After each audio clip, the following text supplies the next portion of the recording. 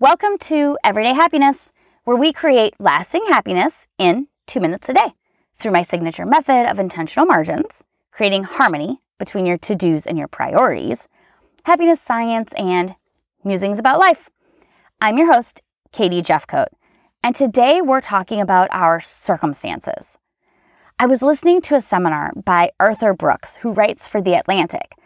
He says we can reframe and mitigate our unhappiness by asking ourselves and our friends the right questions.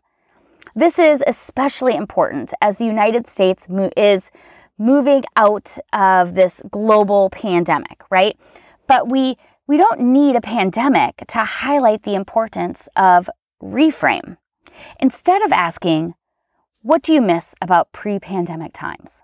You could ask ourselves, and our friends, what do you not miss about pre-pandemic times and you do not want to go back to? We could even celebrate this once-in-a-lifetime change to be away from things that did not bring us happiness and not go back to them. There's so much trauma and heartache and emotion around the pandemic, and I'm certainly not trying to minimize that. We need to walk through those emotions, but we can also, as complex humans, look for the good.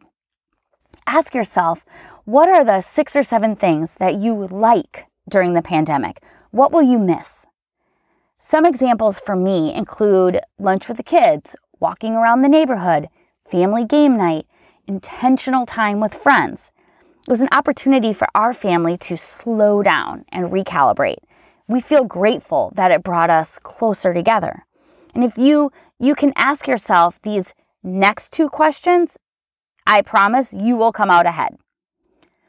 The first is, what will you not go back to? And the second, what will you keep? It's an enormous chance to reset, and I invite you to ask yourself those 2 questions. What will you not go back to, and what will you keep? And then let me know over on social at Everyday Happiness with Katie. Join the community of hashtags, intentional margins, and hashtag Everyday Happiness with Katie on Instagram.